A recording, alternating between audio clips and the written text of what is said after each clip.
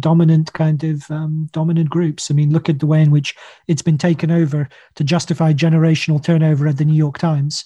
So I think they don't quite. That would be my main kind of criticism or quarrel with the piece, that they don't quite get the way in which the radical woke ideology that they're criticizing, how it works, because I think it goes further than just kind of narrow radical groups who form the kind of the shock troops of the protest movement.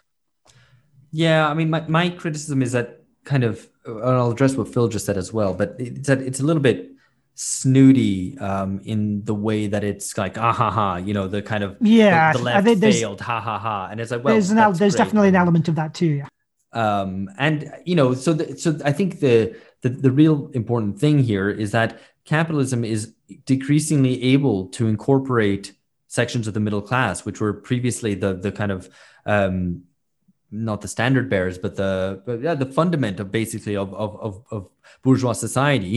It's not the high bourgeoisie who do that, because they're too small, too few in number. You need a kind of mass middle class base to kind of sustain the society as it is, and it's losing that. And I think that's very important. It's the only way it's been able to do that is through asset price inflation, and therefore you get generational inequalities, because you get the older middle classes who were able to buy their homes when they were cheaper, feeling relatively well off, and so they're still incorporated, but vast sections of the younger people are excluded.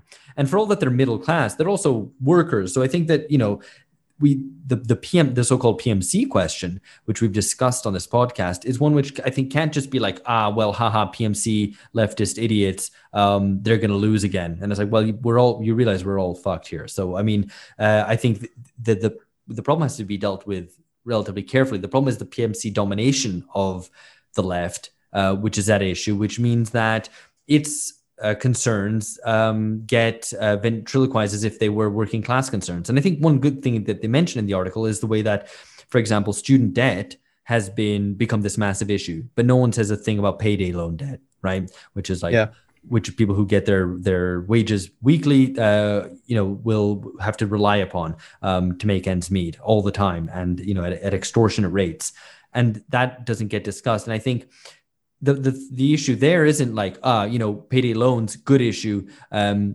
debt relating to higher education, stupid issue. No, student debt is an issue. The problem is, and as we've discussed in relation to PMC before, PMC is unable to speak on behalf of its own interests. It doesn't say, look, we're middle class, but this is what we want. It pretends that it's a universal issue. And that's maybe what's at issue there. So it's not like we should dismiss these concerns, think that they're not important, or think the fact that the declining middle class, we should just it should be an object of ridicule. I mean, it's a real issue in society that needs to be tangled with. Yeah, no. So just a couple of points to, I think, defend the article which I suggested to at least a certain extent. The first is that I don't think there's anything wrong with being snooty if you're right. So if they are right, then you're allowed some snootiness at certain points in time. The second is, I think that this idea that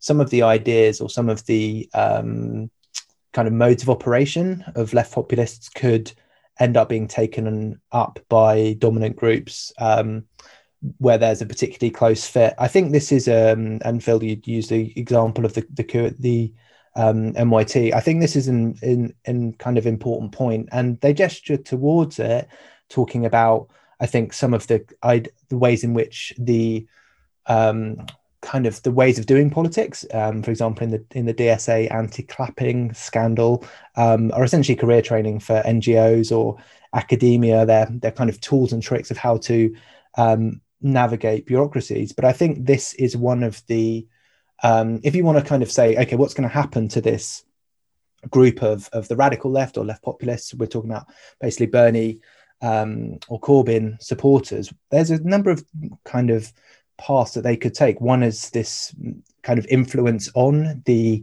left neoliberals or the people in the center of the parties through this mechanism of having their ideas taken up, not in the ways that they would think.